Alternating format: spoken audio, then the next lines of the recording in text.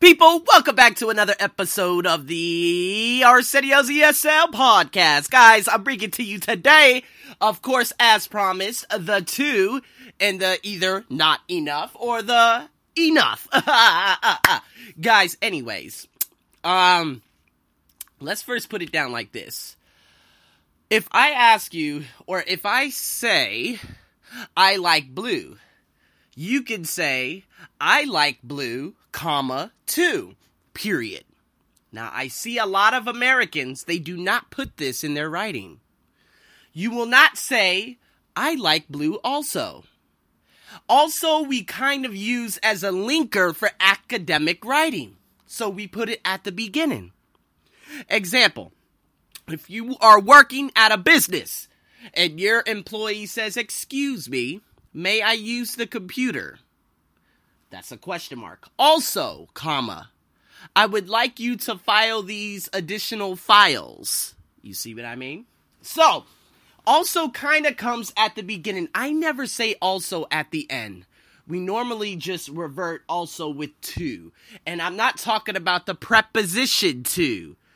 T-O. No, I'm talking about T-O-O or T-O-O. All right, so today I just want to talk briefly about the rules and how to use them. The exercise, as always, is on the ArsenioBuckShow.com, so make sure you tune into that bad boy. But here we go. Let me give you some sentences, and then I will talk to you about the rules. All right, so, number 1, people here are too lazy to walk 400 meters. People here are too lazy to walk 400 meters. Number 2, Air Asia's seats aren't good enough. They aren't good enough. Number 3, people say that they haven't got enough free time. That's British English. American English, people say that they don't have enough time or enough free time. In America, we never say haven't got. I can't remember the last time I ever heard a teacher or a professor ever tell me haven't got.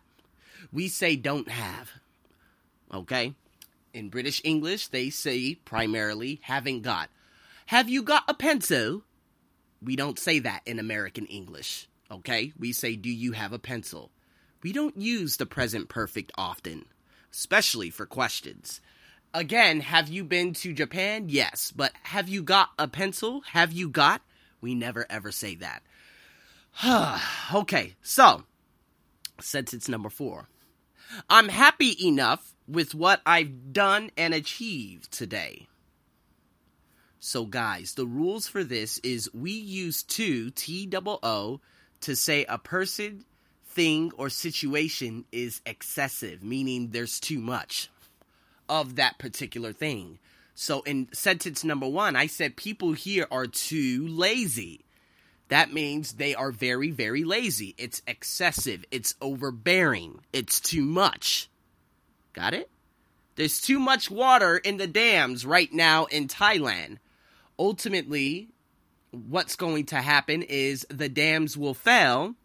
And of course, the people at the bottom of the dams, their towns will be flooded out. That's an example, okay? Too much water, too much this, too much that. That means excessive. For rule number 2, we use not enough to say a person, thing, or situation is insufficient. Okay, so in sentence number 3, I said people say that they don't have enough free time, meaning it's insufficient. Or Air Asia's seats aren't good enough. That means they are insufficient. However, if I want to say, just use enough to say a person, thing, or situation is sufficient, I could say Singapore Airlines seats are comfortable enough. All right? Enough. I'm happy enough with what I've done and achieved today. That means it is sufficient. So basically, T-O-O is when we're talking about something excessive. We use not enough to talk about things that are insufficient. And we use enough to talk about something that is sufficient. So some additional rules along with this would be, of course, to often comes before an adjective. Okay, so obviously lazy was an adjective, or is an adjective, right?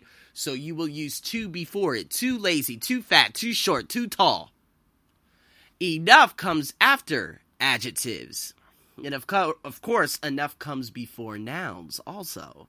So guys, you can look at the writing, of course, on my blog at the ArsenioBuckShow.com, and stay tuned for, let's see what's on the schedule. Speaking skill tomorrow. So stay tuned for that podcast. And as always, if you've enjoyed this podcast, please share it. And if you shared it, that means you liked it. That means I give you a big thank you. Guys, with that being said, this is your host, Arsenio, as usual. Thanks for tuning in to the Arsenio's ESL podcast. Over and out.